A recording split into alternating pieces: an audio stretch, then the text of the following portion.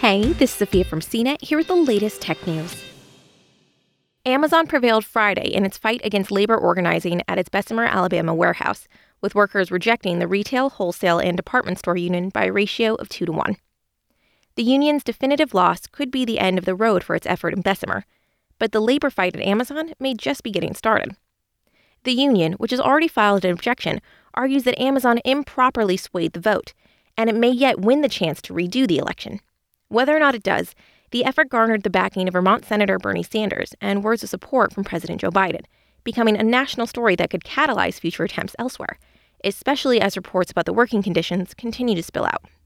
Meanwhile, Amazon is trying to position itself as a leader on labor issues and directing the conversation away from unions.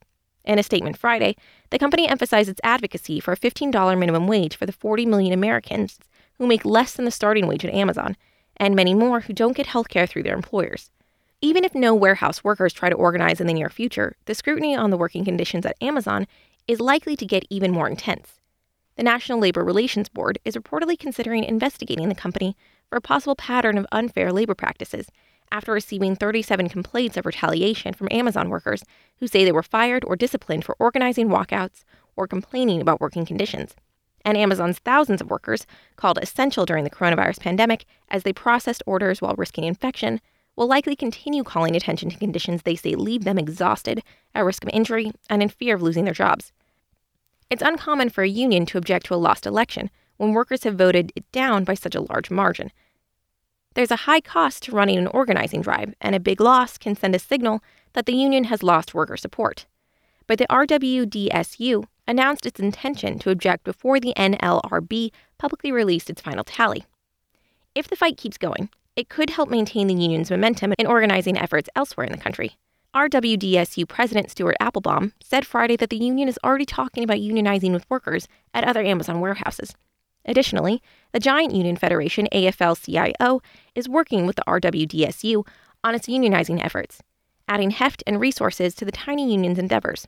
Separately, Teamsters organizers are reportedly talking with workers at 2 Iowa Amazon warehouses about a potential union drive. In its fight to redo the Bessemer election, the RWDSU takes issue with Amazon's anti-union tactics, including mandatory employee training sessions that argued against unions and that the RWDSU says were filled with falsehoods.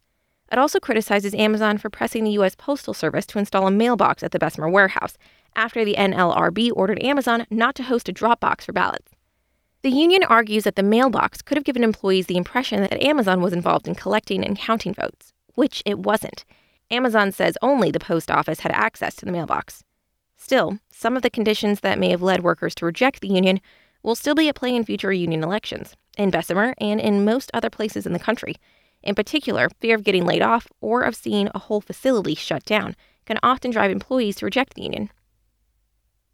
That's especially the case in places like Alabama, where Amazon warehouse workers earn almost twice as much as the state's minimum wage as $7.25 an hour.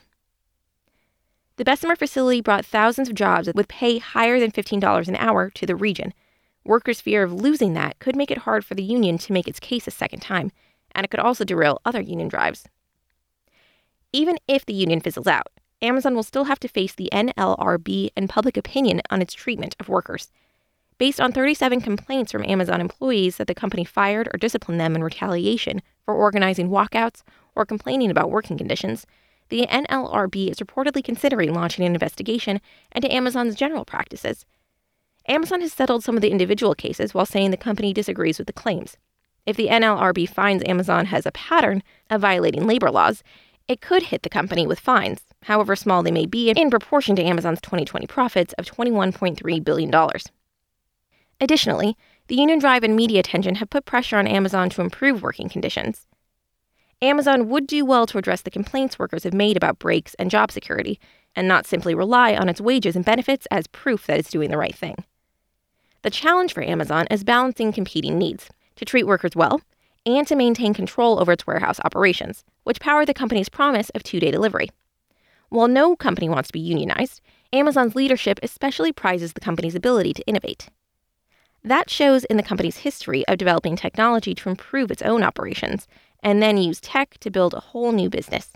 The most striking example is its Amazon Web Service, the cloud business that currently brings in the majority of Amazon's revenue.